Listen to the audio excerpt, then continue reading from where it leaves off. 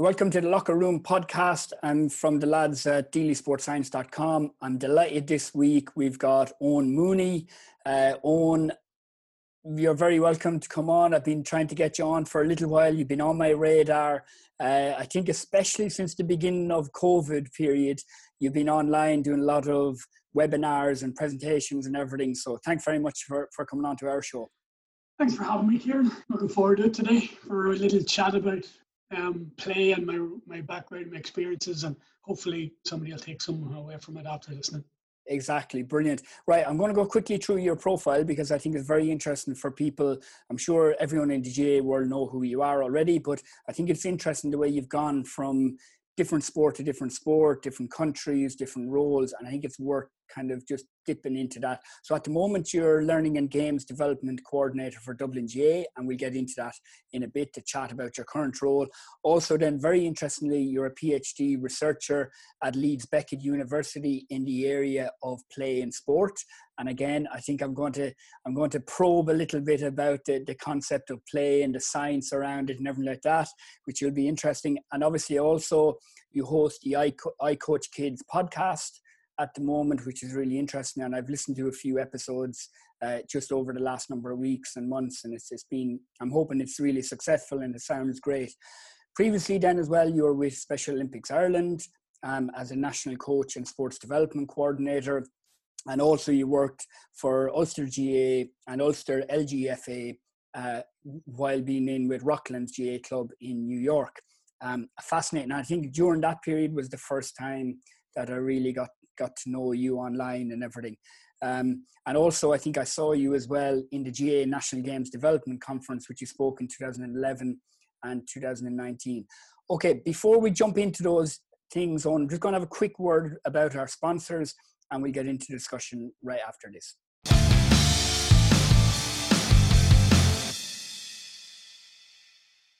This episode is sponsored by Ripped. Very kindly have come on board with us with dailysportscience.com. So Ripped is a coaching platform that connects performance coaches with their clients and athletes. It helps coaches program more effectively and efficiently and deliver individualized training plans to their clients and athletes via the Ripped app, which is ripped.app or ypt.app, where they have the supportive exercise technique videos and other content. The platform streamlines the collection of workouts, well-being and training load data so coaches have all their data in one place and can quickly get the insights they need to optimize the performance and improve results for their clients and athletes. Ross, we said we'd get serious this year. We tried to get Joe fit when he was involved with London. We hear he's got a new girlfriend in town, so it's time to get him fit. Yeah, and the Ripped app is perfect for that, Kiers, because he wouldn't listen to us over pen and paper, so we have to try and give him something electronically. So I think, Joe, your rehab's gone well and you're back running and playing, I think. I am, Ross, yeah. I'm back playing there. I'm scoring points for the local GAA club here, so it's all good. I see, Ross, I'm looking at him. He's got his London County Senior jersey on. So did you get the call up, Joe? You do know they're not training at the moment.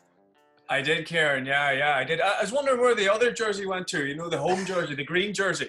I think you stole it. I think you stole it on me, Kieran, there with your stag night. I got, Joe, I got about 5 of those jerseys, so, you know, don't worry about that. Anyway, Ripped, so it's perfect for S&C coaches, working with private clients and teams, and for gyms and online coaches. It gives coaches the flexibility to monitor performance in person with the gym mode dashboard and also fully remotely with the Ripped app as well. It has an online program sales platform, which is perfect for any coaches who want to build their client base and also for teams as well. Joe, I hear that you're looking after your nutrition, a lot of Turkish and Mediterranean food. Absolutely, Kieran. You know, it's the healthiest food that you can eat out there. So I think Ross too. Ross is an Italian wife, so he knows all about the Mediterranean food as well. Yeah, as I said to you before, Joe, I'm not sure Turkey counts as Mediterranean. I'm not sure, half and half, but yeah, it's lovely food. You know, meats and the pita and stuff, fantastic salad and lovely, really nice. Lovely. Make sure you stick with the Turkish food then, Joe. Don't be going looking at Spanish food or anything like that. Okay. If you do, Joe, you've got an app, the Ripped app as well. You can upload nutritional information and stuff like that as well, which is perfect. The guys with Rip, Cormac and the lads, they're working with Kerry GA, with Swim Ireland, and obviously with DSS, Daily Sport Science. We run the online coaching as well with Rip. So it's a brilliant app. We're delighted to have them on board. Lads, they've come on board with us. They're given 2 months free access to their service as well. So anybody who wants to use their service, just go over to dailysportscience.com/pod.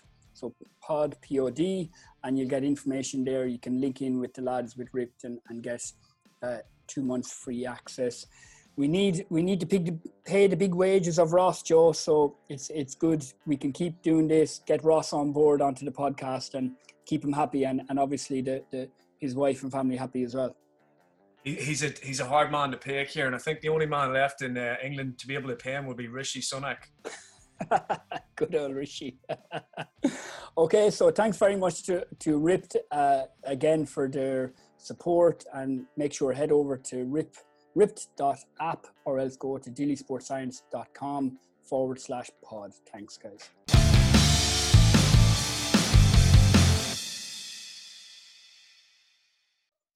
Okay, great. Let's jump in, Owen. There's a huge, long profile there of previous jobs and different roles in sports and everything like that. Do you want to just bring us up to speed as regards just a few of those roles, and I suppose some of the main learnings you took from those roles, and also some of the differences between the sports and differences even from country to country? Again, thanks for having me on. Been looking forward to it, as I said before. I started off with Ulster GA. I became a Department of Education physical literacy coach as part of their Ulster GA's program linked with the IFA. So it was a Department of Education program to improve the confidence and self-esteem of the children in PE, as well as the confidence and self-esteem of the teachers taking PE. So although we were working for Ulster GA, we had obviously signed links with the department themselves, with the IFA. So in terms of our knowledge base, it was huge. We had 6 weeks of in-service before we went into schools with somebody you know very well yourself, Terence McWilliams. Eugene Young would have been overseeing that programme, as well as Dermot Marsden at the start. That programme, again, mainly in schools. So I was very fortunate to be based in my own county of Fermanagh. My old primary school was one of my schools every Wednesday. So going into schools, we were working with 48-year-old children, and that was the main remit. We would go in once a week, depending on the size of the school, the size of the classes. Obviously, that would affect the number of classes and schools that you were able to go with. But again, we had a lot of autonomy in terms of what schools we would go to. And again, being based in Fermanagh, there's 26 maintained schools, so 26 Catholic schools. But because it was a Department of Education programme, we obviously needed to link in with the controlled schools and the special needs as well. So I would have been based in my own town, this is Case and Rowlands, but also in the Moat Primary School, which would be classed as a controlled, so Protestant school. Very, very much in terms of going in about physical education, physical literacy, fun, enjoyment for the children. And not about promoting GAA, not about promoting soccer or cricket or anything. We did all of the sports through the games, through different activities, different times of the year, so that whenever the children did want to go and try out a sport, that they would have those underlying fundamentals to try and play that sport. They obviously depend on the school. Some schools would want to promote GAA more. Other schools, and the Moat being one of the schools, the children were saying, well, can we do the hand pass, or can we do hurling? Because there was a lot of obviously mixed marriages, and the children were already down at the GAA club. They played a lot of soccer, basketball. So their understanding of sport was much more advanced than I even thought. But one of the things that we wanted to bring in for the Department of Education programme was, again, not to just be in schools, but it was to create that school club link. So it's okay to get into schools and coach in the schools, but if the clubs don't know you're there, and if there is not that link to see what's happening in the school towards the club, whether camps are coming up, what sessions are happening with under 6 and under 8s. And again, we would have brought in, some of the clubs would have brought their coaches, their volunteer coaches, to come and watch some of the sessions that we were doing. we would encourage that, and then we would go out into the clubs in the evening as well. So obviously we would have a little bit of coach education, workshops around parent engagement, club development plans, games development plans. So a whole huge myriad remit that we had, but the main focus was in the schools, the teachers and the children themselves. Great. Can I jump in? Can I jump in there? Yeah. Because I think that's really interesting. Because I spoke to a friend of mine, John Gaffey, who's a former Westmeath fullback into county footballer. He's got young kids now, the age of 6 and 7, and his first experience of the actual coaching now is with that age group of kids. And I think it's under 7, but it's probably 5-year-olds, 6-year-olds, 7. And I remember I worked as well, similar like you, for Dublin GA back in the day.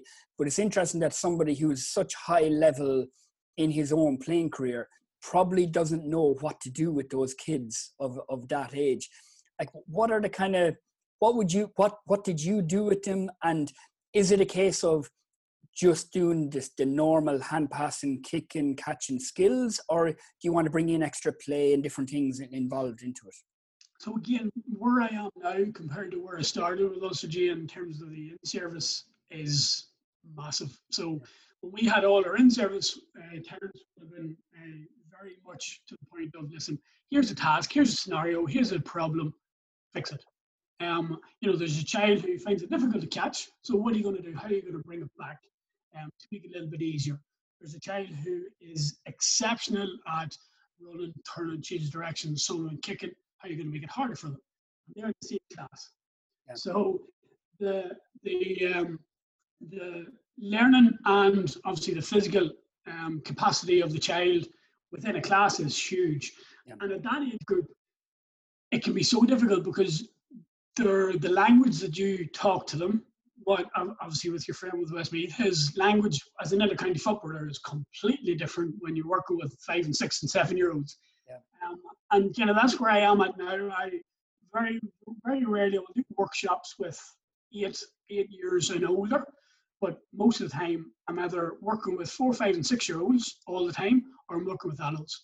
And I can see similarities and obviously contradictions with both, but there's a lot that you can gain from being a parent or being able to talk to children and just let them at it. And again, It goes back to kind of the in-service that we had. One of the things that we were asked to do was just have a go. And that's one of the things that I always say is have a go at something. Put yourself in the situation of a child. Don't try and tell them everything. Tell them one thing. If you want to tell them anything, that's fine. But one of the first lessons that I did, and Terence actually came out to see some of the lessons, was I was in St Mary's in Newtown Butler, and hugely differentiation in terms of the children within the class. There was some children with special needs, so trying to make it inclusive for everybody was a challenge, and a good challenge. But a lot of it was I would ask them what they wanted. Yeah. I would give them a ball and a couple of cones and a hoop. Okay, you tell me what you're going to do. How are you going to look at handling, or how are you going to look at kicking? I don't care what you do, as long as you use your hands. So you'll have some of them hand passing, catching, rolling, holding the ball even, or just picking it up and setting it down. Yeah. That'll give you a good understanding of where they're at. Same as children and adults. If you ask them to think, okay, show me what you can do with the ball. A child at 4 years of age, an adult at 30 years of age, is going to do things that they're comfortable doing. Whereas if you say, I want you to do the hand pass today to a 6-year-old, and it's like, what's the hand pass? I don't know what the hand pass is. Whereas if you say, here's a ball, show me what you can do, you might see the hand pass. Yeah. But without even realizing that you're getting an understanding of what they can do, so then you can either make it harder or you can make it easier depending on where they are on that continuum. Yeah, I remember Ger O'Connor and Brian Ladden up with Dublin J, who I know you know well. They had a great kind of saying of just look through the eyes of the kids when you're coaching them, because a lot of times people will come from playing adult sport and they'll think of in terms of an adult session of, drills and fitness and everything very structured. I mean, your sessions with that age then, that under 6s, under even and younger, under 7s, under 8s, is it chaotic? Is it mayhem? are you working on physical literacy skills? Is it just basic motor skills? How does it look for somebody who doesn't know? So if anybody's kind of seen some of the workshops and webinars I've done, I took a video when I was with Froplin, and it was a video of roughly about 60, 70 children in a hall in the local high school with parents and coaches and young coaches and older coaches in the one room. And it is complete organized chaos. I lost my voice 20 minutes into it. But the overarching theme of the video and of that session was handling. Again, I didn't care what they did, I didn't care how they use the ball. Three things: as long as they're safe, as long as they're watching where they're going, and number three is as long as they're using handling any way they want. Now that was my overarching theme, and it's the same when I'm coaching an adult team. I have an overarching theme for a session, but I have an idea of what might happen. I have an idea as well of what I want to do, but 10 times out of 10, that be ripped up halfway through, especially when you're working with 4, 5, and 6-year-olds. If you're coming to a session, planned out, looks great on paper, and you're going to do A, B, C, D, and then you go to A and B, you want to get to C, but that's not happening. Do you go to C or do you stay at B? Or do you completely change the session and let them at it? And what you're going to learn as a coach from being able to, as you said with Jared and the guys, look through the lens of the child. You know, how did you feel when you were that age? You know, you were out playing on my confirmation registration for my PhD. I talk about what it was like for me and for you as well when we were younger. It was jumpers for goal posts. It started off 1v1, and half an hour to an hour later was 20v20. And how that made you feel, and all the learning you were doing in terms of tactical awareness, social development, speech, language, physical development. But there was no adults, no children. And that's kind of where, when you're thinking as a coach and the person in front of you is the be all end all. It's not the sport, it's not the skills, it's the person themselves. And what you want is for them to come back to your sessions. And if that's happening, they're enjoying your sessions, and then it's up to you. Like, there's nothing to say that you can't have a structured session. But again, there has to be an element where the child's voice is important. And again, I have a real issue with adults telling children to play. That really annoys me, because it's a human right of a child to play. It shouldn't be up to adults to allow children to play. So, you know, but you can get around it by asking them what they want. So there's Article 12. You're getting to understand what they want, what they want to do. And then, okay, right, well, sure, we'll have a go with that. But again, not being afraid to do it. Now, the session might go completely off the wall. But again, if they're enjoying it, if they're being safe, which is very important, and they're learning, by just asking them a question, that's so important. And one of the things that, you know, what I want to focus on when I'm coaching, whether it's adults or children, is why. So what's your why? What's your own why? Why are you doing this session? Why are you working with that age group? Reflecting on that. But your session, how is your coaching session going to impact on the person, on the child, on the adult, whoever it is in front of you? And when you have that information, then you can go to the what. But I wouldn't go to the what first. I would go to the why and the who and the how, and then, okay, well, I'm working with a group of 4-year-olds, so I'll do a section with 4-year-olds, and I'll do the same session with an adult team. But again, the concept is a little bit different. The rules may be a little bit different. I'll be able to, you know, go a little bit more in depth in terms of tactical knowledge, but the principle of the actual game and the theme is very similar. It's nearly the same. There was a really good FA coach education officer, and he used to say to us, embrace the chaos. Just with those kids, just don't be afraid of it being chaotic, that the more structured it is, probably the worse it is. Because if you think about it, if you have a group of very young kids, if there are 15, by right there should be 15 balls, shouldn't there?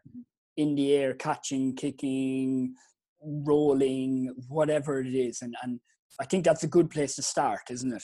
Yeah, definitely. Again, this is where it's a little bit of a contradiction for me.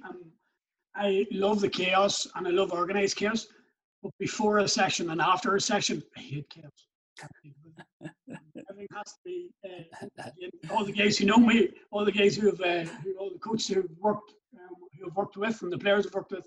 Its colours have to be the same, the cones have to be the same, and it has to be in a certain way. But the children, in fact, realising it, when I set the activity up, they tidy it, but they have to put things in order. So they're doing sequencing, they're learning through that as well. Mainly it's for my own OCD more than anything, but when a session is chaotic, the game is chaotic.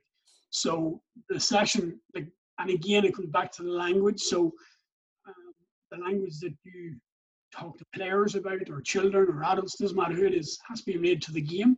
Yeah. So drills, if you want to drill, go to B&Q. The actual word drill does not mean A to B, me passing to Kieran, Kieran passing to me. That's an activity. But then there has to be decision making within that. Yeah. And whatever you're doing has to be, they have to make decisions. Yeah. It can't be boredom. It can't be making sure that, oh, I'm doing this because it looks good. I look good as a coach. And that's where probably a little bit of the lack of confidence might come from, especially with parent coaches and new coaches, especially coaching that age. When you go to, and again, yourself, Kieran, working with QPR and working in a different country, and what I've seen in America is the parents see the coach not staying within the lines and not doing A, B, C, and D. They're like, what is he doing? But they don't realise that the rationale of why you're doing it is underpinning for the learning and development of the child and the player. And that's one thing where parent engagement is extremely important. Yeah. Because you're able to give them a rationale. Listen, you're going to see absolute chaos in a session. You're going to be wondering, is he okay? What is he doing? But the overarching theme, the overarching kind of objective that I want is within that session. It might be, they're learning a different word. They might be learning a different concept. It might be physical development. It might be making friends, chatting to a new friend. But that's for the parents as well, because in that video I talked to you about, and I'll send it to you later on, you'll see parents stand at the side talking. Now, I had said to them before that, listen, if you see a new parent, if you don't want to get involved in the session with your child, that's fine. But you cannot stand on your own. You have to talk to somebody else that you don't know. So you're creating that community, you're creating that environment where the coach and the parent are working together to help the child and the parent. Yeah, it's interesting because it made me think, and I know he's your big mentor in your career, Dr. Sergio Lara Bercial, and he spoke on your podcast about that balance and that trade-off between giving the kids what they want and what they need. Because can you speak a little bit about that? Because that's quite an interesting concept. Yeah. So again, I've known Sergio for over 10 years. The first kind of contact that I had with him was with Ulster G, and we've kind of kept in contact, and my role with Ulster kind of accentuated that and to where we are now. But Sergio has always talked about, as he said, the needs and wants. So you as a coach are looking after both the needs and the wants. But in terms of the game, the child and the player has needs to allow them to play the game to the best of their ability. However, their wants could be completely different to their needs. So their wants might be, listen, I don't want to play a defender today. I want to be a forward. That's fine. That's no problem. But then that's their want. But then that will link into their needs as well, that they need to be able to experience different positions, different roles as a coach, as a mini referee, etc. And then depending on what age group you're working with, their wants could be completely different. I don't want to do this today. I don't want to get involved today. I don't want to play. Okay, that's another issue separate. So I would not push that too much. And the reason why is when I was in school, I had a little fella, 6 weeks, he would sit out of a lesson, never did anything for the first 6 weeks. And I was constantly jumping on him. If you want to get involved, you're more than welcome. More than welcome. When he's seen his friends playing and enjoying themselves, I thought, okay, maybe he might come in next week. No, 6 weeks later, he just decides to start playing, and he never looked back. So not putting them under that kind of pressure that you have to do this, because if you're 6, you need to be able to, when you move up to under 8, you need to be able to do A, B, C, D, you need to be able to pass, whatever it is. But again, you have late developers. You have children who don't even like sport. They're just there because, number one, their mum or dad or guardian or whoever is bringing them is forcing them out the door, dragging them to the car, bringing them because they might want to go for a coffee, my friend. That's fine. There's no issue with that. However, there has to be some kind of enjoyment for the child. And again, if they're coming to your session, even though the parent might be forced, you need to have a word with the parent, but also you need to make sure that you're getting to know the child, not just the player, and ask them how they are. And some of them, again, the game might be too difficult for them, or they don't understand what you're asking them, and that's where allowing them to enjoy themselves and give them a ball and say, listen, have a go at this. Show me what you can do. Here's a friend. What games can you come up with? Yeah. How can you come up with a game that's going to help me make you better, or help me enjoy this more than anything? And again, that needs and wants is a difficult dynamic as a coach, because you have a responsibility. If you're a club coach in a sport, you have a responsibility obviously to teach them through the game, not teach the game to them. And that's where the needs and wants marries a little bit better together, because you're getting them to enjoy the game. You're having them think about, okay, well, I need to do this to be able to do this. But then you want them to make new friends. You want them to enjoy the game. You want them to get involved in the club, get involved in the community, understand new words, new concepts, new positions, new roles. So that's a difficult dynamic as well. And it's on the age group, your wants might be more important than the needs, and vice versa. But again, even for adults, and again, Kieran, with your experience with London, etc., and with QPR, even elite players, their wants could be completely different to their needs. Yeah, absolutely. I think it's interesting as well, because a lot of people who enter into coaching and they're novice coaches at the beginning, I always say to them, it goes back to my buddy John again, that you actually know far, far more than you think, because the first instinct of somebody when you ask them to step off the sideline and give a hand with the young kids is that, oh sure, what do I know about coaching? I know nothing. But you say to them, well, you know how to organize a group, don't you? Or to set up something. And you're a parent, aren't you? So you can facilitate, you know when to push the kids a little bit, to drive them, well, to come off them. And it's like you say there, that sometimes even if a child doesn't specifically want to do something in that moment, you might find a different way of engaging them into the session. So I think they'll know far, far more than what they let on at the time, or what they realize, I suppose. And that's a great way of putting it, because like you know yourself, as a coach, yes, you want the players to improve, and as a player, but as a person, you're building an environment, you're building a connection with the player, with the sport, with the community, with the club, whoever it is. You're building relationships. And as a parent, whether you're a parent or not, I'm not a parent, no, you're a new parent, and congratulations again. But that relationship and connection to yourself, to your family, to your friends, that's so important when you're coaching. You know, and you don't have to know all the tactical or all the technical skills or physical fitness or anything like that. If you have empathy, if you are able to talk to people, to relate to people, to have people enjoy your company, and you know, to put yourself, as we talked about earlier on, to put yourself in the position of that player, whether it's a child, whether it's a 16-year-old, or whether it's somebody involved in recreational sport. You know, you talk to them, make sure that they're okay, make sure that they're healthy for their own well-being. You know, you're building a social connection and an emotional connection, and sport is emotional. We're all emotional in terms of it, whether it's individual, whether it's physical activity, even it changes our whole mindset. And whether they feel confident or not is a different story, but when you kind of put that to them, you don't ask, you don't get. If you ask them and say, listen, will you give a hand? No, I don't want to. Next week, will you give Kieran a hand? Kieran's doing a really difficult activity. Will you give him a hand? Just watch the children. He's on his own. They go in and mind you. So then you're giving them a little bit more responsibility as we go on. And then a year down the line, they're as a head coach. So that's where you want to go. But again, not forcing them. Same as the children, same as the players. You know, not forcing them, because a coach's needs and wants very different and similar in a lot of ways. Yeah, but Dr. Brian Cuthbert said it nicely, who he wrote or was the main instigator of writing the report on talent development and identification and development squads in the GA recently. And he said about keeping as many players involved in the system for as long as possible.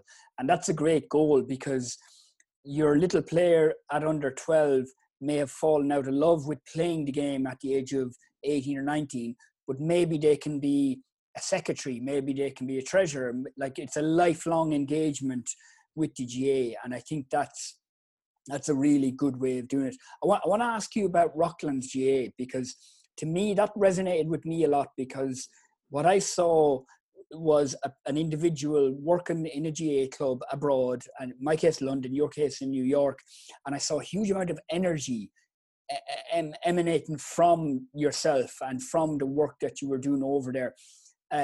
First of all, how important is that, where you bring energy into not just the role, but for people who are just coaching their under 10 team or 12 team or something like that? How important is that? And secondly, I want to ask you a little bit about, I know you helped a lot of clubs with kind of strategic plans and kind of around governance and coaching structures and stuff like that.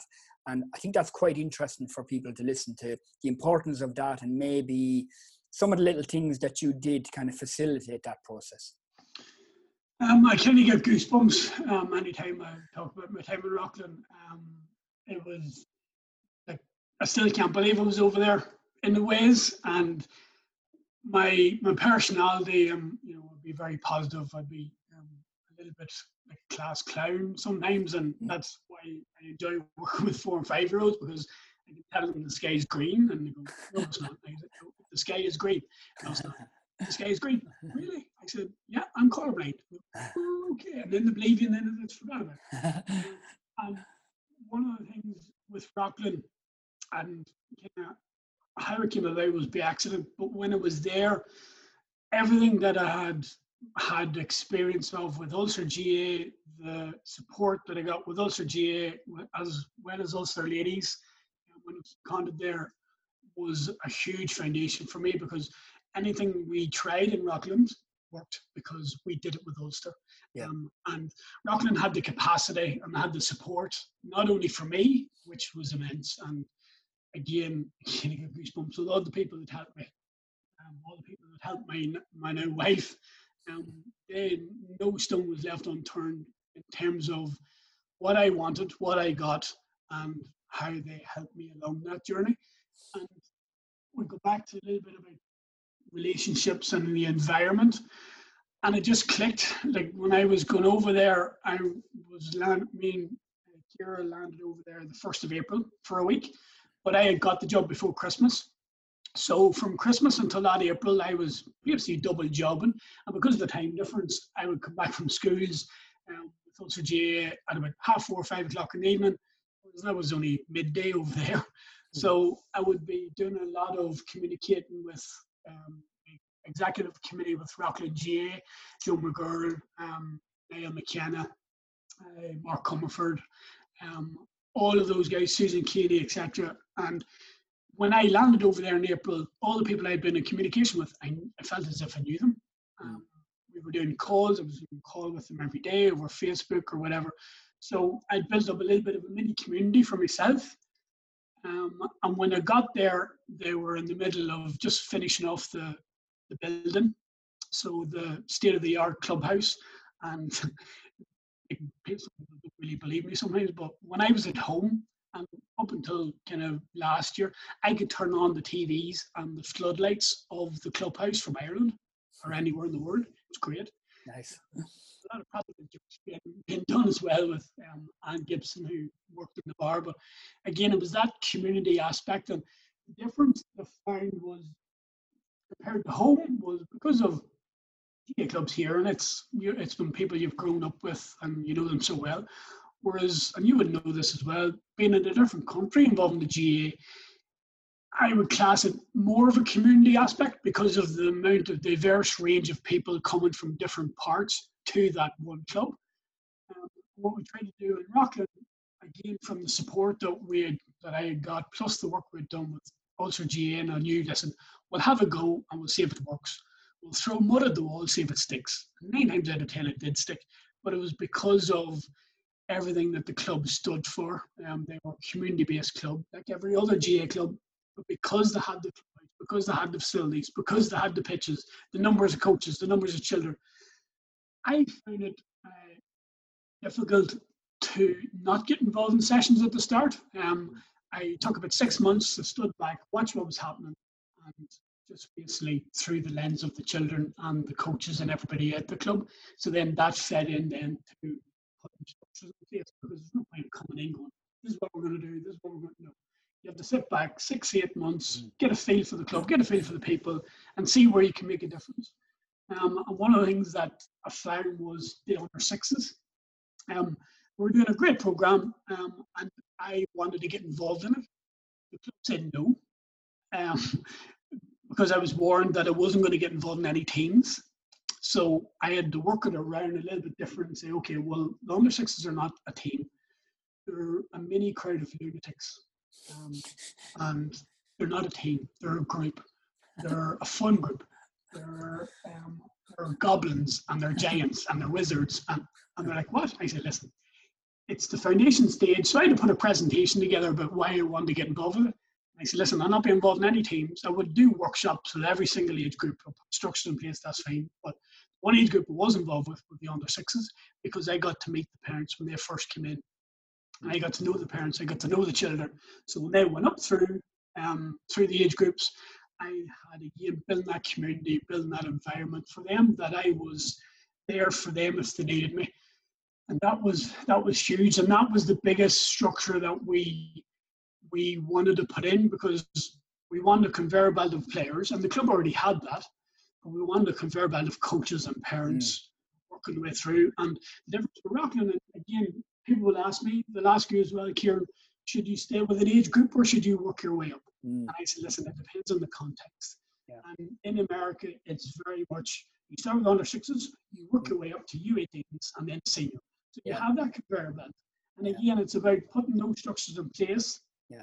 Okay, well, when you're moving up the age groups, here are some KPIs that you should be thinking about. At under sixes, what our focus should be on, under eights. But there was an an overarching theme throughout every structure that we did, was 3 things: was participation, again, and that included participation, increase in number of players, but coaches and administration, and getting more women involved in the club, more women involved in the executive committee, and that worked. Yeah. The second thing, again, was providing games. So we were, at Rockland, we had obviously the New York minor board games, but 1 session a week would be practice. And again, this goes back to language. I didn't like training. I don't like the word training. I've got a new dog and I train a dog. I don't train a player. Players practice, and again, depending on what you do with them, they practice. So whether it's deliberate practice or deliberate play, whatever you want to go about it. So we were practicing on one evening. The second evening had to be games. Didn't matter who was there. You pick the teams, you play games. No rules, no none, just normal games, no coaching, watch the games, change the teams, see what happens. They play the game at the weekend, the structured game with the New York Minor Board, and then your next coaching session is related to what you've seen in the games, the internal games, or what you see in the competitive games. And I can tell you one thing, the internal games that our guys had, boys and girls, were more competitive than the games that they were playing against St. Barnabas and Brandon's and all the other clubs in New York, because they had the numbers, the teams were mixed. They were competitive games, but they were competitive in terms of the score. There was 1 point in it, there was 2 points in it, there would be last minute goal to win it. And there was players at under 10 who were basically shouting at each other, saying, you give a bad pass. And then it was a case of bringing them back, saying, listen. And it happened once, and there was one lady, and a good friend of mine, came to me and Kira's wedding from New York. Her name is Tina Murphy, and her son was involved in one of these spats that I'll call it. Mm-hmm. And Tina would be listening, so I've got permission to use her name all the time, and I do in every webinar I do. Her son and her son and her father, and every single presentation I do. But her and her husband was there, and they said, listen, have a word. I said, okay, so brought the two lads over. And basically were annoyed at each other because one of them had given a bad pass, which gave the other team a chance to score a goal. The other team won by a point. So they started kind of going at each other. And just by pure accident, came over to me and they were wearing their Rockland t-shirts. So it was green. So they were green, yellow, blue, orange. And they were all put in different teams just for the internal games. But they had Rockland summer camp stuff underneath. I thought, okay, lads. So at the weekend, love the way you're so competitive, which is great. However, this is not about winning internal game. This is about you being friends with each other, not only at under 10s, but all the way up to adult. What are you wearing under that t-shirt? I go, what? So what are you wearing under the t-shirt? So got them the t-shirt. Both were wearing Rockland GA Habs. And he said, that's the reason why you should shake hands and make sure that you support each other no matter what happens. Yeah. And it was a case of, oh, okay. Now, Tina and John, they could have done that no problem. But I had known the lads really well, down the under-8 group from when I first went there. They were one of the first groups I had worked with. They're now going up to under-12. And the change that I seen in them, but not only me, Kira came back the following September after the April, and she said, oh, that's the under-10 team, is it? I said, no, that's the under-8s that you seen the very first week. Couldn't believe it. Yeah. Because they were getting games, they were playing matches, they weren't doing drills. Again, hit the word drills. They weren't doing straight line activities. They were playing games. They were given a problem. They were given a scenario. How are you going to fix it? Yeah. And they were asked, and a lot of them at the CYC etc. were asked at halftime. The team talk was, listen, lads, you decide what happens. You fix things. What are we going to do better in the second half? You decide. And Steve Kerr, again, Golden State Warriors, he does that with his players, but you can do that with under-8s and under-10s. Of course, so you can. Give them a scenario and trust them. And if it works, it works. If not, then that's where your coaching comes in terms of being more specific about what you want.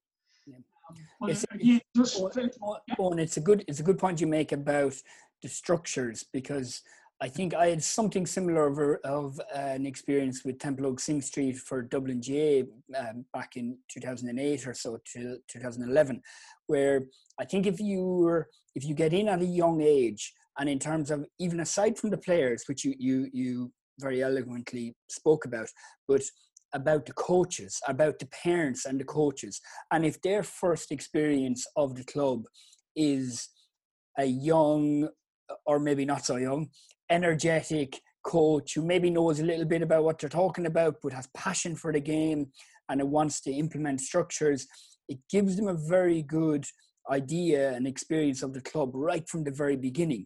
And I think you can build a lot of loyalty amongst those people. And like ultimately what you want is that when you leave, because you will leave at some stage, that the structures remain in place, isn't it? And those people who came in at the beginning just as a helper, they're the ones maybe who might go on to be chairperson of the youth committee or whatever it is in some sort of way. And that's kind of where, whenever I got to Rockland and having sat back for those 6 and 8 months and do a few workshops, but I was involved in meetings. I'd go and meet people, but it wasn't putting across my point of view or where we should go with this. I give them full ownership, full responsibility, done facilitated workshops, etc., put everything together, and it was them that came up with it. Yeah. But understanding it had to be sustainable and making sure that the club was sustainable before I got there. Like, they had the facilities, they had the players, they had the capacity, they had the support.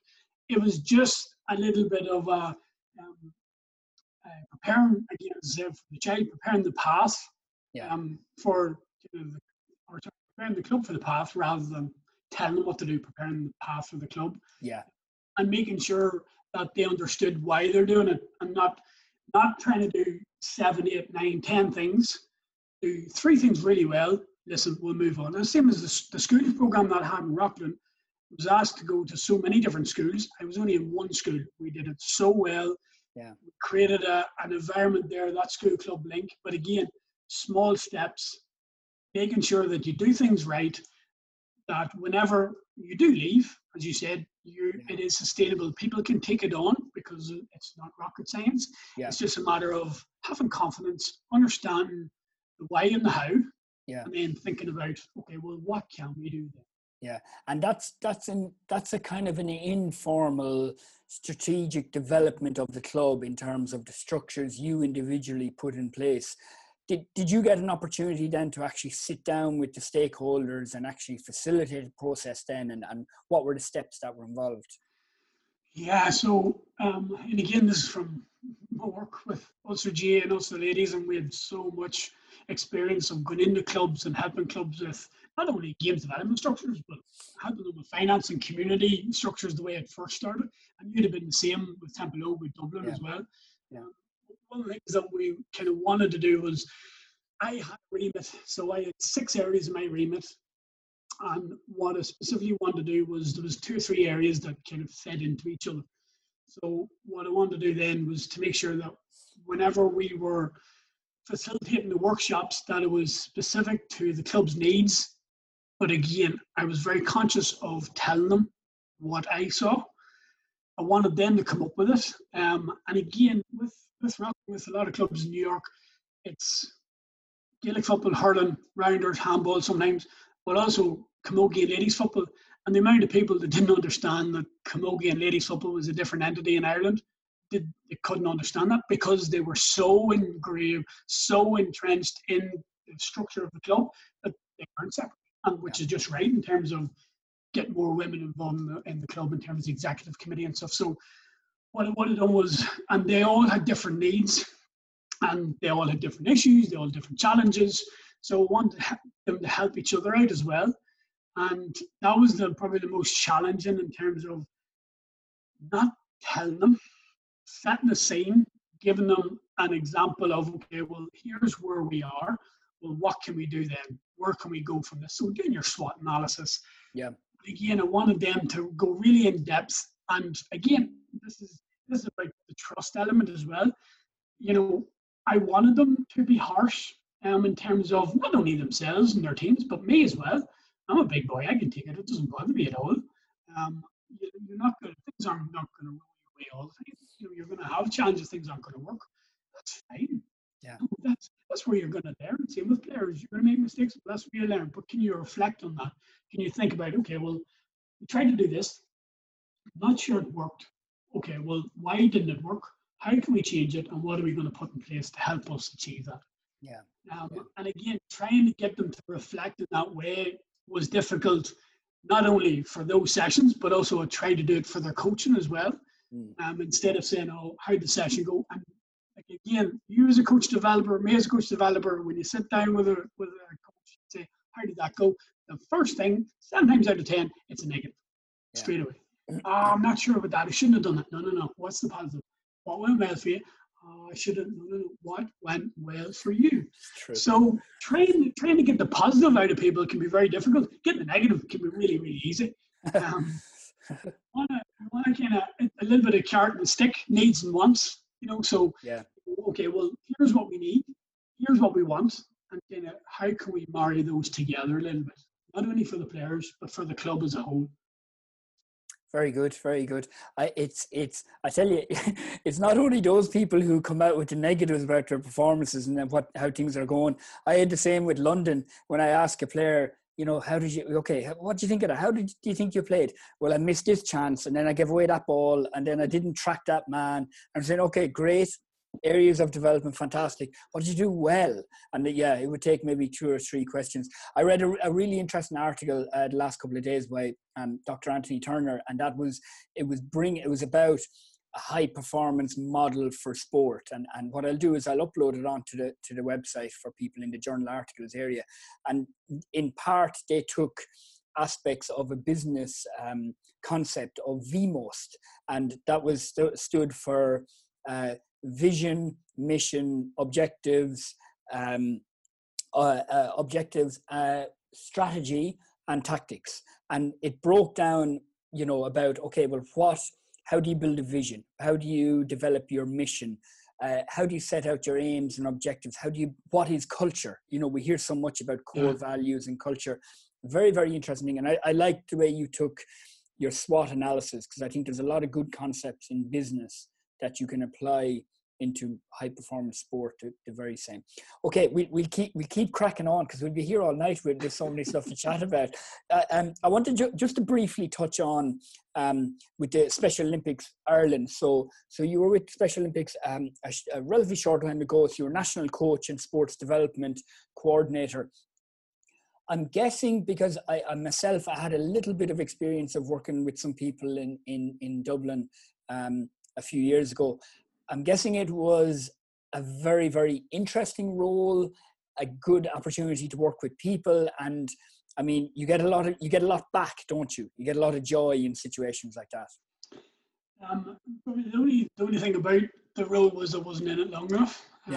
It was very similar to Rockland in terms of I was in the role about 8 months, and probably 6 or 7 of those months I was getting to know how things worked, kind of taking a back step in terms of what was happening, how in terms of my own learnings, how the organisation worked, and again how different it was in terms of my experience in New York with also GA, etc. as well. But again, as you said, the role was extremely interesting, and again, the people involved with Special Olympics and the clubs and the volunteers, the coaches and the athletes themselves, like it's a phenomenal organisation, and it's an organisation that does not get the help that it should get.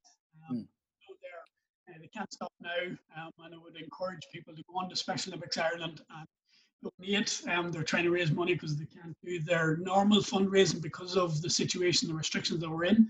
Yeah, The work that they do, not only in terms of sport, but in terms of health, the Healthy Athlete Programme that Coach Donnelly would be involved with is wonderful. It's a fantastic organisation. My own reasons for joining it was I had actually applied for it when I was in New York before I got home. I didn't hear anything back from it, and then the job came up again. I was at home. I'd been at home for 6 weeks at this stage. My wife had got a job. She was in New York.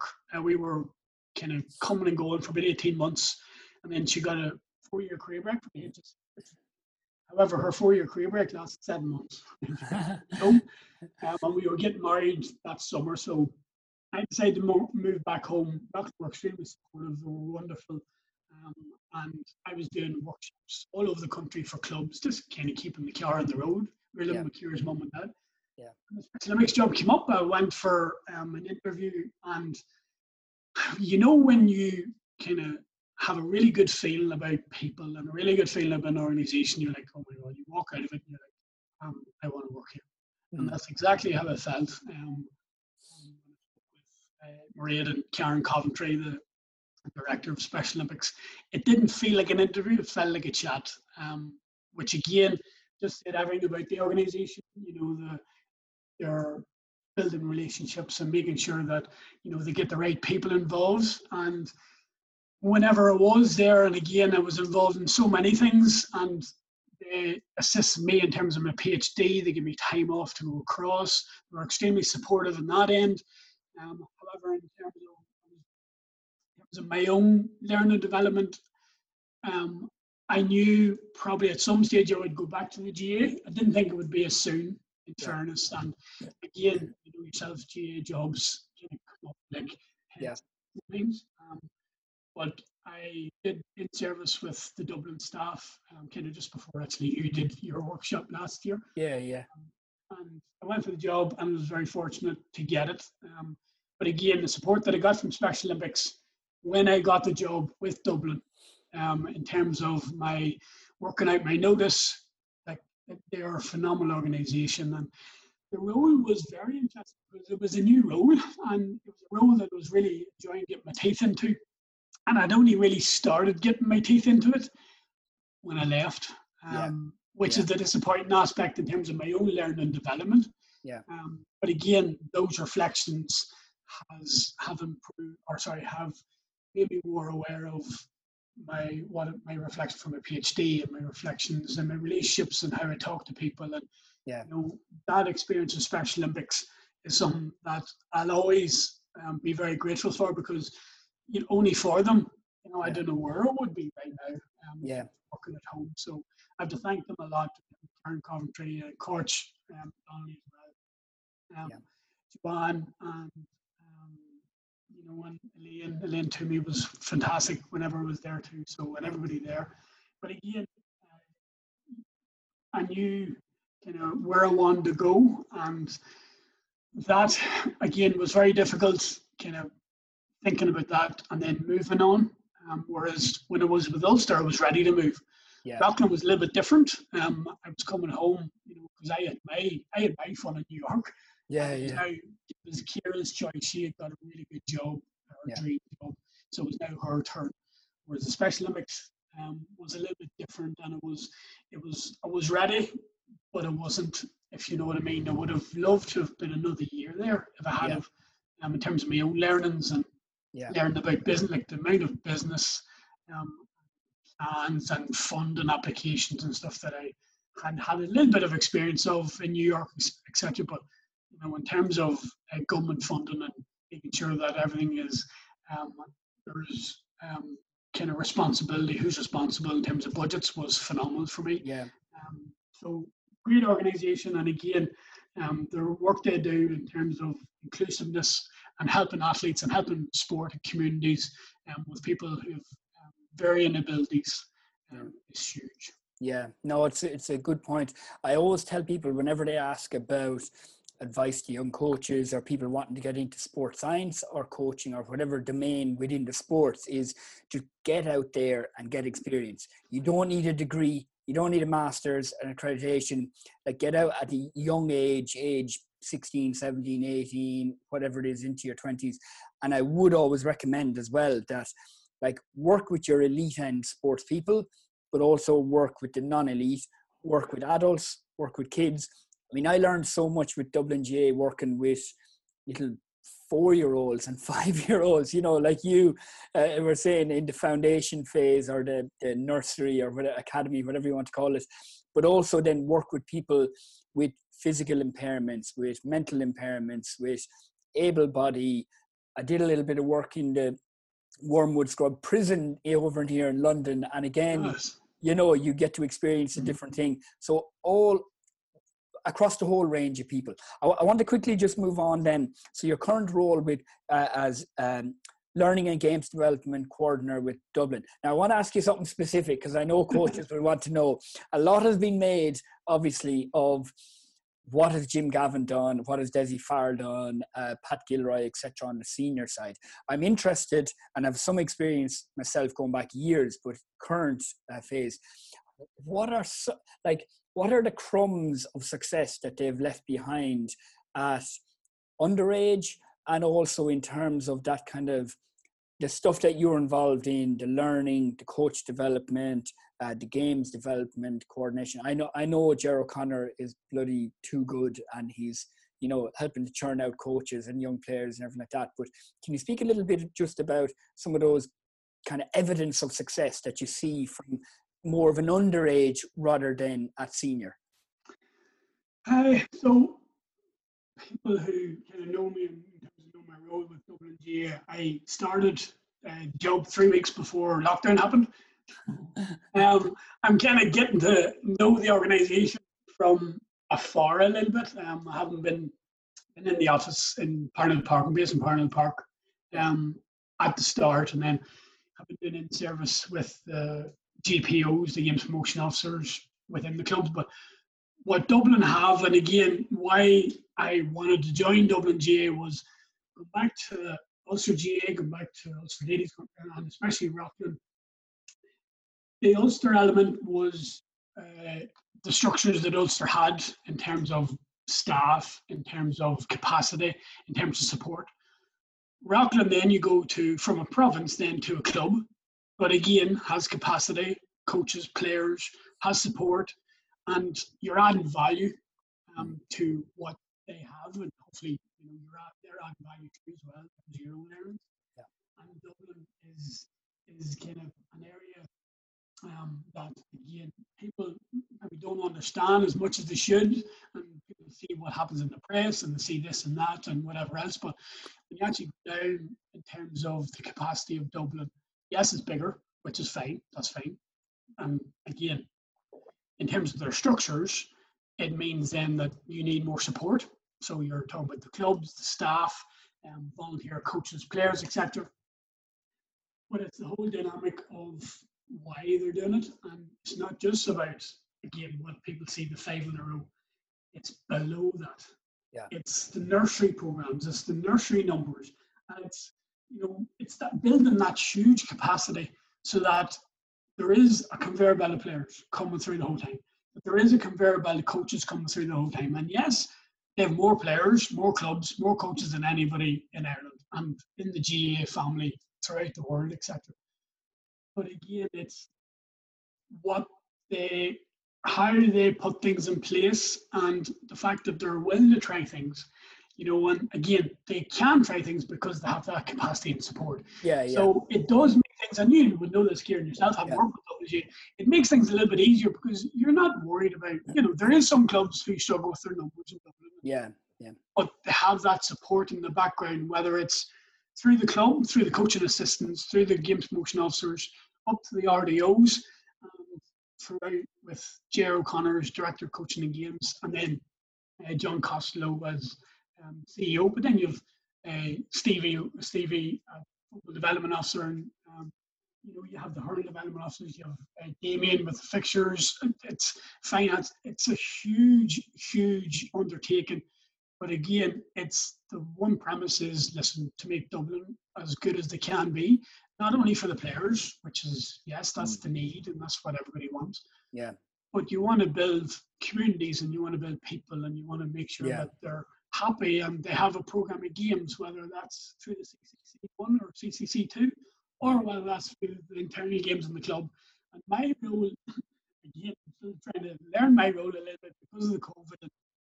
My role is try and support the games promotion officers and the RDOs as much as I can in terms of coach education, workshops, assist Ger in terms of research and resources. And that's where my PhD comes in. So in terms of Special Olympics, my PhD, where I'm working now is more related to where my PhD is going to go. And that was a big element of why I came to join Dublin, was having that not as much as of a detachment from work to study. And again, in terms of my role with Dublin, I have a lot of autonomy, which suits me. I like to try new things. Ger in Dublin like to try new things. There's trust there. There's the environment, the relationships are there, and that element is very much beneficial to me, myself, being selfish, because I had that at Rockland. I could come home with Rockland. I was at home for 6 weeks, working from home. Turning everything off, turn the floodlights off when it was in Galway, in New York. So that element of the freedom and the autonomy, but the trust element and that environment is huge.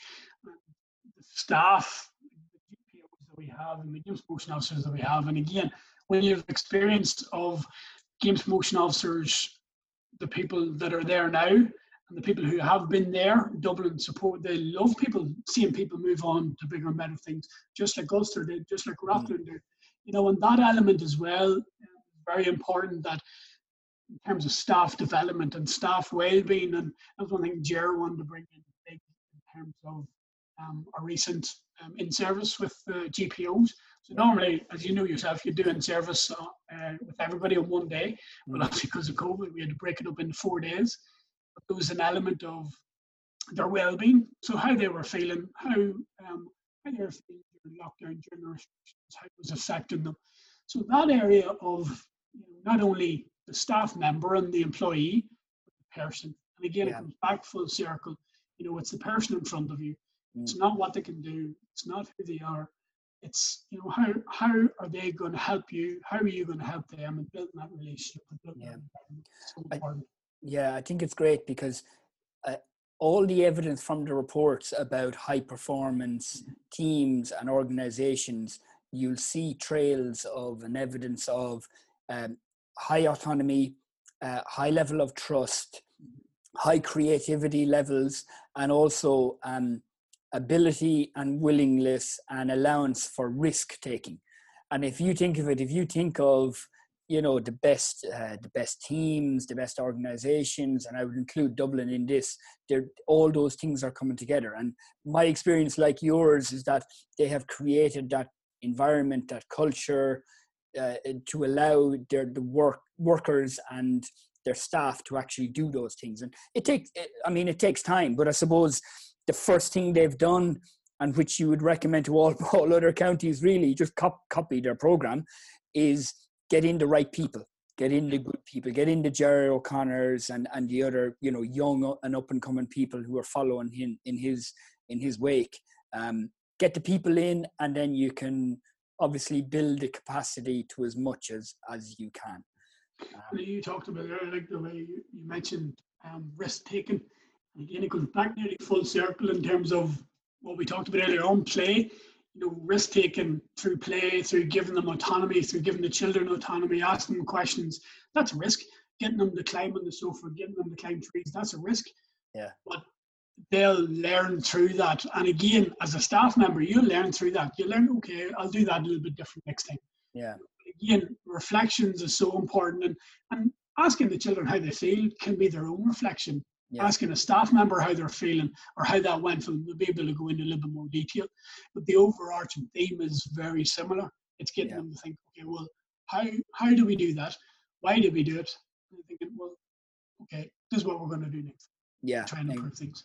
Yeah, exactly. Okay, we'll take a really quick break and we'll come back and chat about your PhD and about the science of play. We won't keep you too long. We'll just have a quick word about the services on offer on DailySportsScience.com at the moment. If you don't want to listen to Joe and Ross spouting about stuff with myself, switch off now. I'm only joking, don't switch off now. I would recommend as well, Owen, you have at least one blog post or maybe a second up on the website. I think of two, yeah. Two, yes, exactly. So I would recommend anybody go and take a look at that on the blog post, and some great stuff. And we must get you on to write up an article about your PhD work as well. I think it'd be really interesting. Okay, so we'll just take a quick break now, and we'll see you in a second.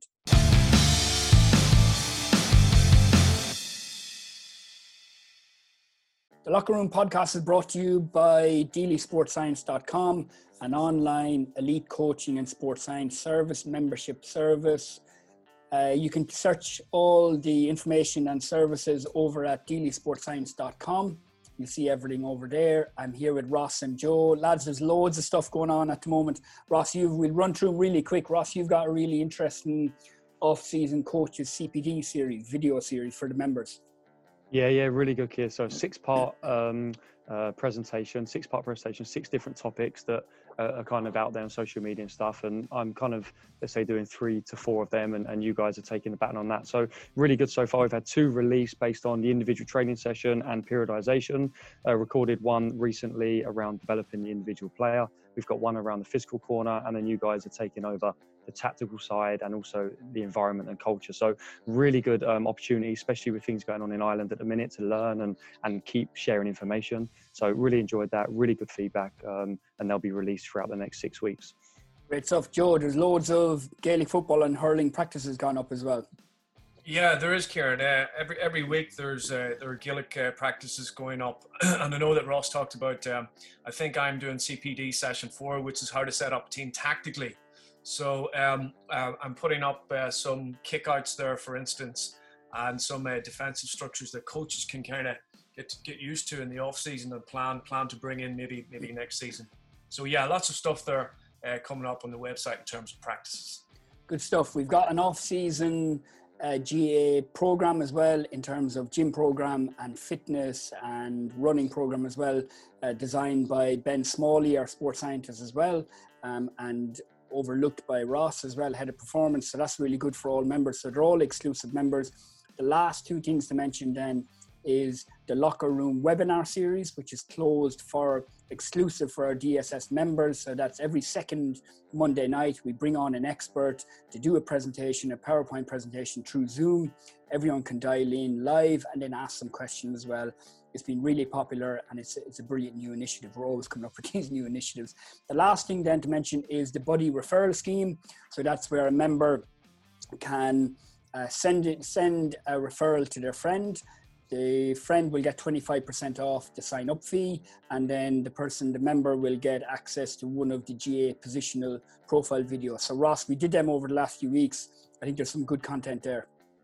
class content. I think it's a great initiative. Instead of just, normally the person who refers someone doesn't get anything, and the new member gets whatever the offer is. But this stuff is gold dust, in my opinion. You get info on what each positional essential is and what you're looking for each player and how to coach it. So it gives you real good information on developing the individual players in your team.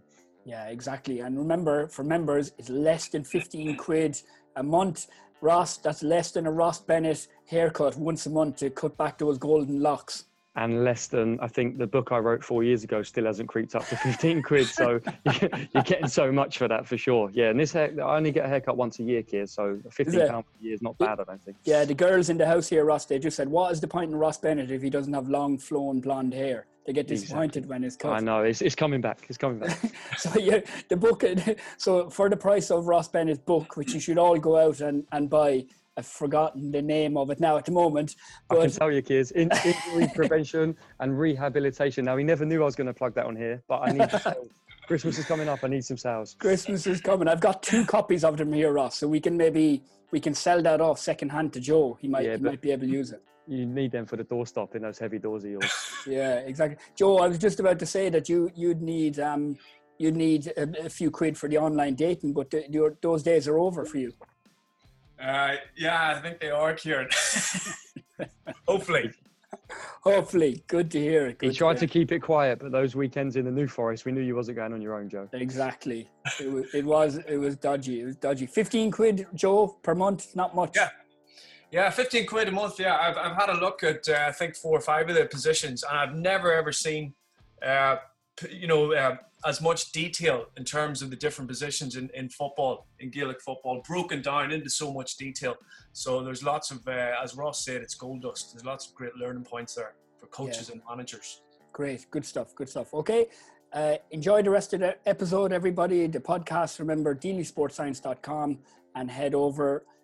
We've actually started a new offer for listeners to the podcast. So just use POD20 as a voucher code to sign up membership, and you get 20% off as well. So for any new members out there or relapse members, just use POD20 and you get 20% off membership. A good time, as the lads say, Ross was saying, with all the new CPD and everything. So a good time to join up. Okay, enjoy.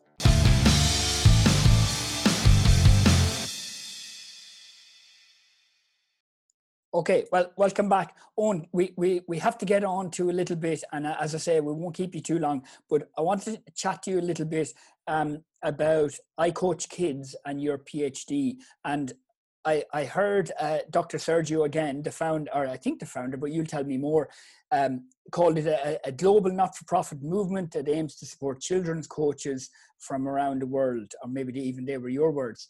And he spoke a lot about a child-centered approach and everything like that. Can you speak a little bit about what I Coach Kids is as an organization, how people can either get involved or maybe use the resources, because there's some brilliant resources out there, including your podcast, and also then leading on a little bit into your PhD work about the power of play? So the I Coach Kids program, and again, to be better able to tell you, it started with a relationship with Sport Ireland, Sport NI and Sport Scotland. So Leeds Beckett and there was research put out in terms of coaching children. And the first thing to come out of it was the Sport Ireland coaching children workshops. So that was a little bit of a tester in terms of the lit review, the research, understanding, well, why would we do this for children, and the 4 different workshops that are available for people to download on the Sport Ireland website, but also was face-to-face workshops, and they get a little different now, so they're not happening as much as they should be happening. So then that lent itself then, whenever that happened, to the I Coach Kids. So it was born out of that those workshops with Sport Ireland. So Sheila and Declan with Sport Ireland would have been heavily involved in that, as well as Sergio, Michael Mickey, and Haley Harris, and everybody else who did fantastic work with Sport Ireland coaching, have helped me a lot in terms of my own journey.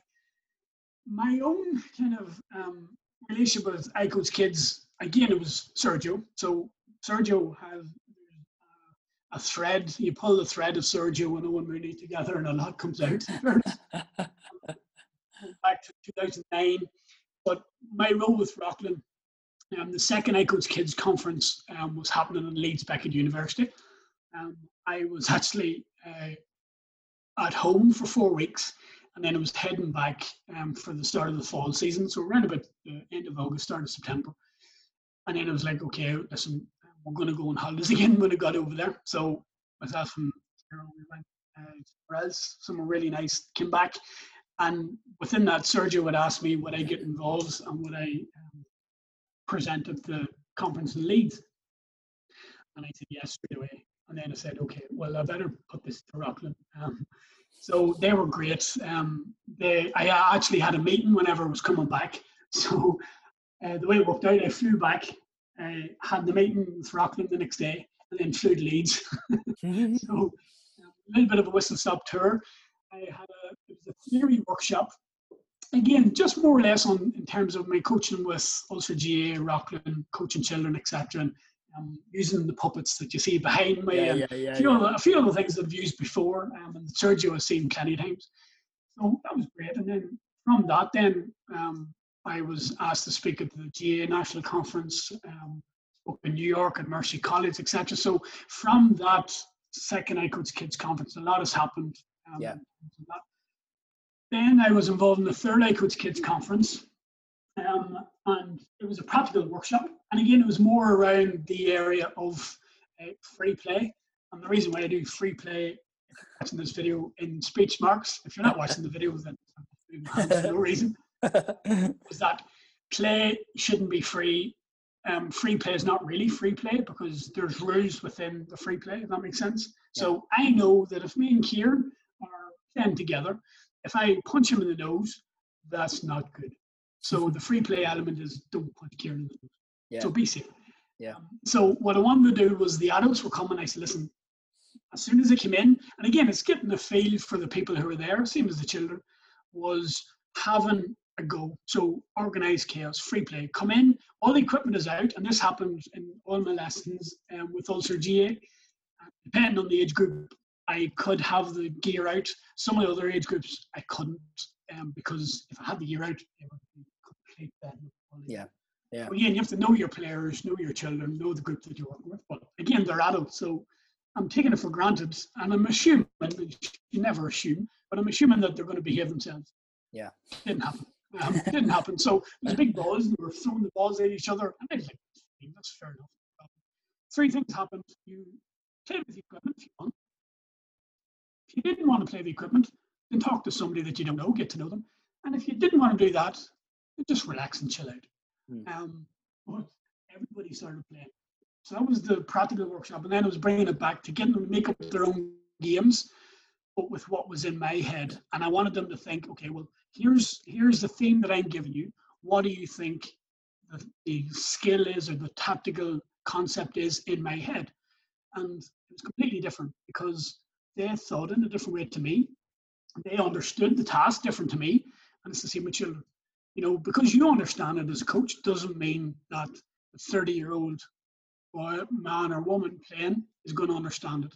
So again, bringing it back to looking through the lens of the person in front of you. Yeah. So then the I Coach Kids, in terms of the I Coach Kids podcast, I'd done a PhD. So I was coming back from New York. Sergio O'Neill was moving back, and I had seen that Leeds Beckett had put up about the Doctor of Professional Practice PhD about 2 or 3 months before I moved home. So I retweeted it, not thinking anything of it. And then I was in the airport, and Sergio rang me and he said, "Oh, no, how are we going?" Because this was before the third I Coach Kids conference. So he's ringing about that, but then he said, "Oh, see, have you seen the PhD?" And I said, "Yeah." And so would you be interested? And I'm like, don't know. And I was like, a lot was happening. I was moving home. I was about to fly back to New York to pack. I said, "Listen, I'll tell you what, give me the weekend and I'll let you know." So basically all I did, and as soon as he planted a seed, and when a seed is planted in my head and when I want to do something, I'll do it. Whether people want me to do it or not, it's fine. It doesn't really bother me at all. So sent it to Kira said, "Yeah, you have to do it." Just because of the structure of the course. It's the taught modules over the first year. The fact of working with Sergio and my own research in terms of PhD, and I know you started one yourself. Yeah. your supervisor is vitally important. And the fact that I knew my research would be on children, and again, putting 2 and 2 together and getting 4, but I might get 5, and thinking, right, well, if I do it in children, surgeon's going to be me, my supervisor. And I knew that was going to happen anyway. I didn't know where my research was going to go, and it completely changed, and it's still changing, which is a good thing in fairness. Yeah. But the I Coach Kids podcast came about because of the way the PhD is. Yes, you have to do a thesis like normal, but we can have project outputs. So we can do it like a normal PhD, research papers, great. Or we can have practical project outputs and a reduced thesis. So my project outputs were the podcast. And again, I was trying to get ahead of Sergio, because I knew he would probably bring out an I Coach Kids podcast at some stage. So literally, I got my one of my best friends, John Woods, who done up a Coaching Children with Owen Mooney podcast logo. So he's really professional, and he's great at that. So he sent me it, and I sent it on to Sergio, and I said, "Oh, I'm about to launch this." He sent me back. Oh, we could maybe do something here. So it came about then. I spoke to all the stakeholders and said, "Listen, would you be interested in doing the I Coach Kid podcast with Owen Mooney?" And I was like, "Yes, of course." Because of, again, the capacity and what I had been involved with, all the people that I had contact with and that he had contact with as well.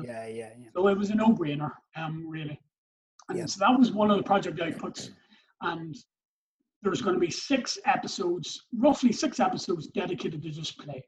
And I have one already up. It's episode 5 with Claire Daniels of the FA, The Power of Play, similar to this one, only a little bit different. The other 5 episodes are going to be specifically on play. Now, where that goes, I don't know. The second project output is going to be a playing sport framework, just to help coaches in terms of what they could do. So kind of like a playing sport menu of activities, of why you might do something, how it might impact in what you can do. Now, that's a constantly changing document. Anybody who follows me on Instagram or Twitter will know that it started off in my notebook. It's just loads of notes and reflections and sense making about not only PhD, but work, family, chats, everything. So that's kind of, and again, it's a flexible document. And then the last one is the Playing Sport workshop.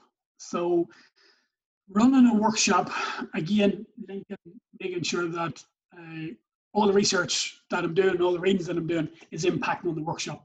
And the framework is going to impact on the workshop, and the focus groups with coaches is going to impact on the workshop. So again, it's going to be that kind of flexible document that's going to constantly change, and workshop that's going to constantly change. But after it's finished, I'll be hoping that it'll be a workshop that we can use for coaches to assist them in their understanding of play and why play is important, how play is important, and how it can impact on children, not only in children, but youth, adults, or older people, everybody. And it's not just children, but children are the main remit for my research. Because if you can work with a group of 4 and 5-year-olds and you can coach them and you can enjoy coaching them, every other age group above that is easy. You're not going to have to, I'm hoping that you're not going to have to tie the laces of a 25-year-old or wipe the snots of a 25-year-old, or so that element of the parent element of the grandmother or the class clown is not there as much. But my focus on play, and again, it's something that has evolved from my research, from my first research proposal. And again, it's probably the most challenging aspect that I have, because I'm usually very focused in terms of what I want. But then again, I come back to very open to chaos and not on organization, and making sure that, okay, well, I'll try this to see what happens. And I'll try this thinking I'll get here. And then all of a sudden, I'm on a spaghetti junction all the way somewhere completely different. But it's somewhere that I'm going that if I hadn't tried the first element, it wouldn't happen. So, and then that's the beauty of working with children and coaching. If you think you have everything, set, and if you think you know everything, then you know nothing. And, and that's again, in terms of Sergio, he is a mentor, and Jerry O'Connor's a mentor. Terence McWilliams is a huge mentor of mine, Philip Kerr, yourself as well. All people that, anybody you chat to, they're mentors, and you're learning from them. And, but the fact that I have Sergio, and I know him so well, involved in my PhD has made things much easier for me because I'm not academic. I enjoy reading, in fairness. I do enjoy reading, and my confirmation of registration was recently 3-4 weeks ago, and Jim McKenna and Ian Cowburn were my two facilitators on that, and it was great because of what I learned from them too, in terms of how I can make things better, how I can gain more insight in terms of where I'm going with the research. And again, it was a different perspective. And that's where, that's why the biggest challenge for myself now in terms of the PhD is, because I'm in Ireland, I didn't get the last two face-to-face 3-day blocks in Leeds, and you can only do so much over Zoom and over Microsoft Teams. Actually going there and meeting people and being able to detach from work to study, and I find that very difficult, and sometimes take on too much. And I'm just recently had a great season with Shane Curran with Duro GA, and having Duro and then coaching and working and ice and restrictions and then PhD and readings, and this yourself, and being a new father as well yourself. It's where you find the time, and again it's just taking those 15-20 minutes to read, but then can you gain further insights in terms of where the tensions are in the reading, and try and think about, okay, well, this is where I find this is really interesting. That's a huge nugget in terms of my own research, but also in terms of my own coaching, but also in terms of my own relationships. And again, this is something I'm sure that you're thinking about and finding out, is that your sense making and where it impacts in everything. It has tentacles everywhere. No, certainly the PhD is certainly, for me anyway, the biggest challenge of my career and academic path and everything like that. And you have to, like you say, you have to nearly embrace that uncertainty. And as my supervisor said to me, it's certainly a marathon rather than a sprint, and you don't know what direction it's going to go, and it's little bit by bit. And hopefully my supervisor doesn't hear me saying that I thought many times in the first 6 months about, this is not for me. I'd quitting and going, oh my God, what am I have to put myself into? But anyway. I think it comes back to kind of being a coach is taking those risks and having to go with something. And if it works great and you find something out, well, that's even better. And it's realizing that it's a journey. And coaching is a journey, and working with players and children is a journey. And that play journey that I'm on now is something I'm passionate about. I enjoy. I've experience in, but it's something that I'm only scratching the surface of. I want to finish just briefly with the last couple of things on that concept of play, and like the kind of the science or the thought process behind play, because some people, when they hear play, they will just think of, well, that's not applicable for an adult team. Like, we don't throw around balloons and stuff like that. So can you just speak about, first of all, the importance of play and why it works across the age groups, but also what are the different types of play? And I know you probably a lot to go through in there, but just some of the important things that around the concept of play, I think. So again, this is something that I'm constantly learning all the time. So my own concept, my own understanding of play was free play and unstructured play and structured play. And those as play types when I first started kind of doing all the readings.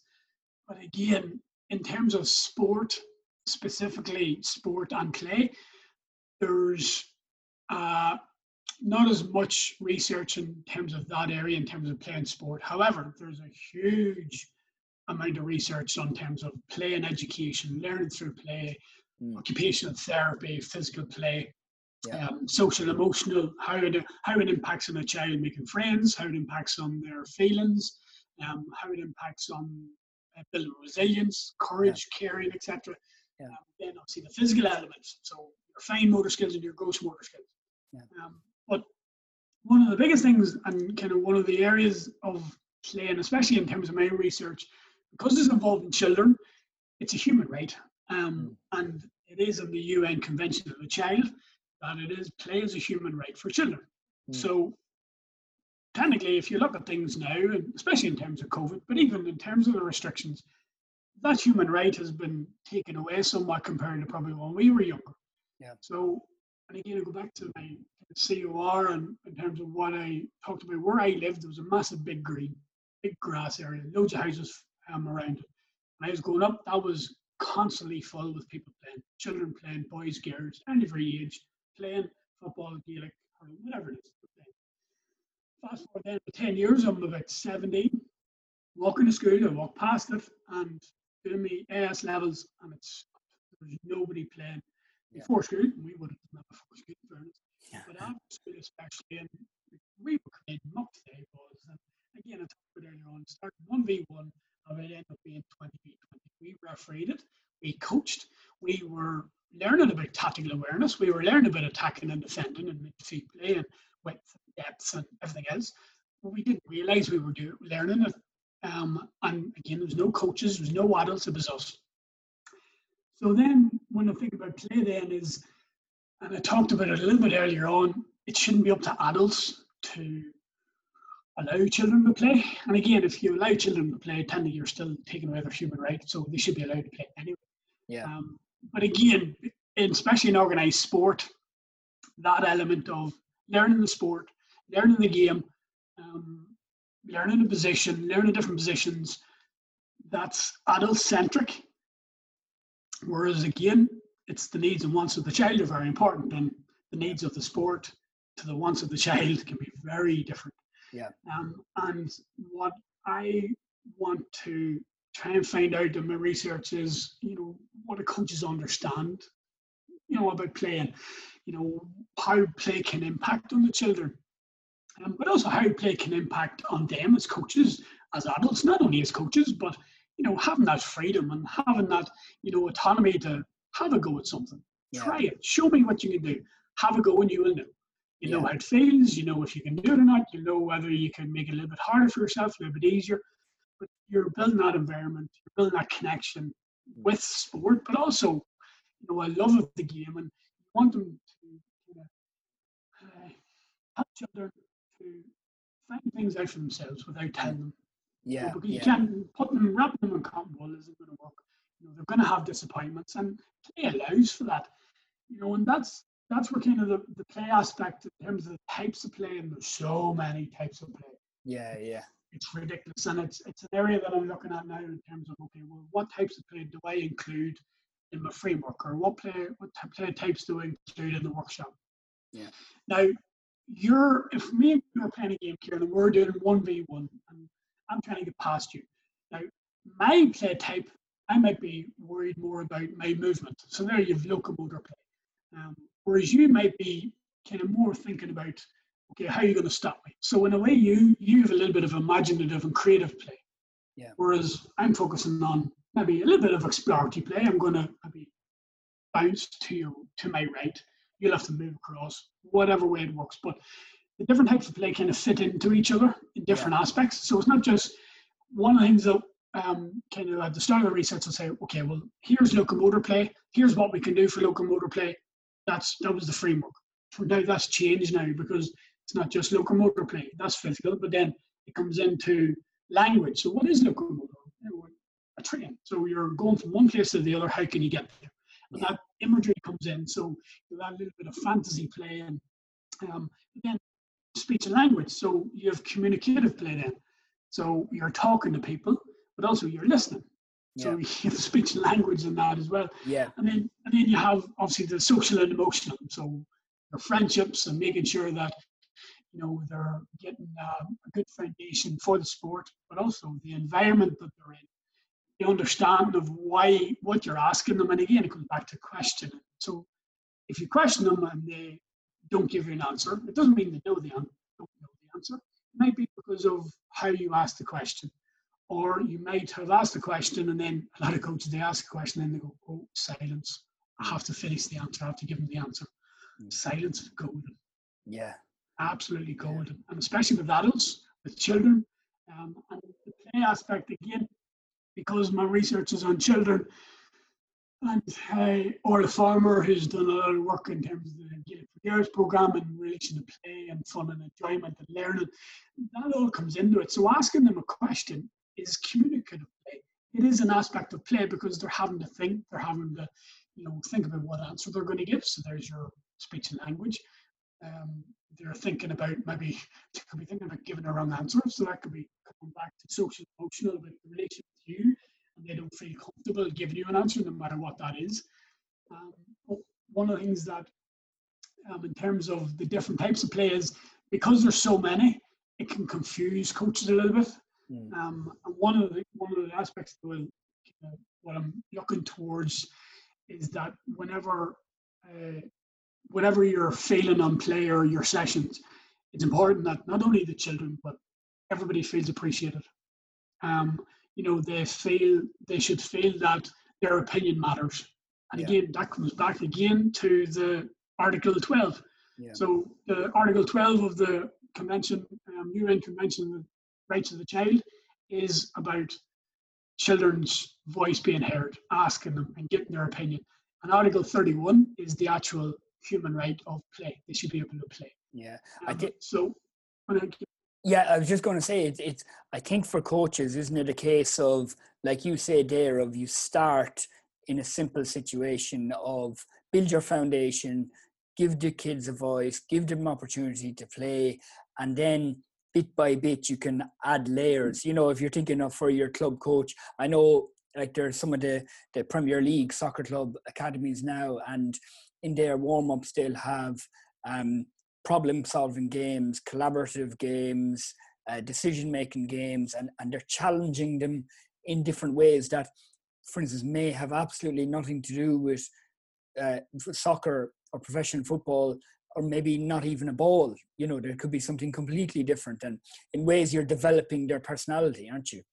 And again, you're kind of touching there on, as you know yourself, the games for understanding, non-linear pedagogy, all that there stuff as well. You're creating an environment, you're making sure that people, again, feel appreciated, respected, but that they're making decisions. They have autonomy, that they're in the environment that will allow them to think about, okay, well, here's a problem. How am I going to fix it? What am I going to do to fix that problem? But also thinking about, well, why are we doing this? Why are we playing? Why is it important? Why should I, as a coach, bring in play? Yeah. And the biggest thing for me would be enjoyment. Not only for the kids, like a lot of the time, I would say to the kids, I would say to the coaches at a workshop, the children and the players are guinea pigs. Yeah. What you try out is it's trial and error. Yeah. You can have a lot of fun in terms of your own learning as a coach. You can forget about the players and the children and the youth and the adult players. Having to go with, okay, I'm going to try this today just to see what happens. Yeah. And then you reflect on that. And it's so important that because you're having that enjoyment, you're maximizing their learning, you're maximizing their enjoyment. And again, you're involving them, which is so important. You're not telling them, here's what we're going to do, this is what we're going to do, because during the game, that's not going to happen. Once they cross that white line, once they cross that line of basketball, soccer, Gaelic football, hurling, whatever it is, you can shout and ball all you want. Yeah. You're not having any influence, and it's just noise. Yeah. So preparing them, as I said, like one of the things this is, and it's a lovely quote that I've heard before, is prepare the child for the path, not the path for the child. Yeah. So give them that responsibility that they're putting down their own tarmac or their own stones, so that they can move forward and that they can improve. Yeah, you as a coach, it's the same. Yeah. No, it's a great summary of the whole topic. I think it's a fascinating area. We'll keep a close eye on the research. Owen, thanks very much for coming on the show. I presume, is it Twitter where people can get in contact and reach out to you, or what's the best way? Yeah, so Twitter be handy if they want to DM me. My DM's open, so work away. I look forward to interacting with people if they are. And again, Kieran, just in terms of myself, thank you for having me on. We're really scratching the surface a wee bit, and congratulations on the new addition to the family, as well as all the work you're doing with Daily Sports Science. And I've enjoyed how it's improved and the journey of Daily Sports Science, not only it, but also yourself as well. So thanks for having me on.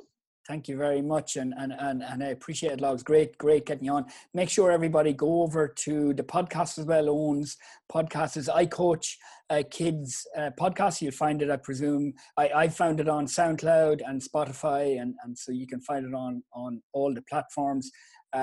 If you haven't already, for ourselves, please go and subscribe on YouTube channel if you can, the Daily Sports Science, and give a little review and a rating on Apple Podcasts. I see we got a rating on of 1 out of 5 from somebody. So thanks very much to my older brother, Mark, for that rating. If you get a chance, somebody just leave a few reviews. And thanks very much to Ripped.app as well, our sponsors. It enables us to keep these podcasts going. So Owen, once again, thank you very much. And everybody out there, thanks for listening.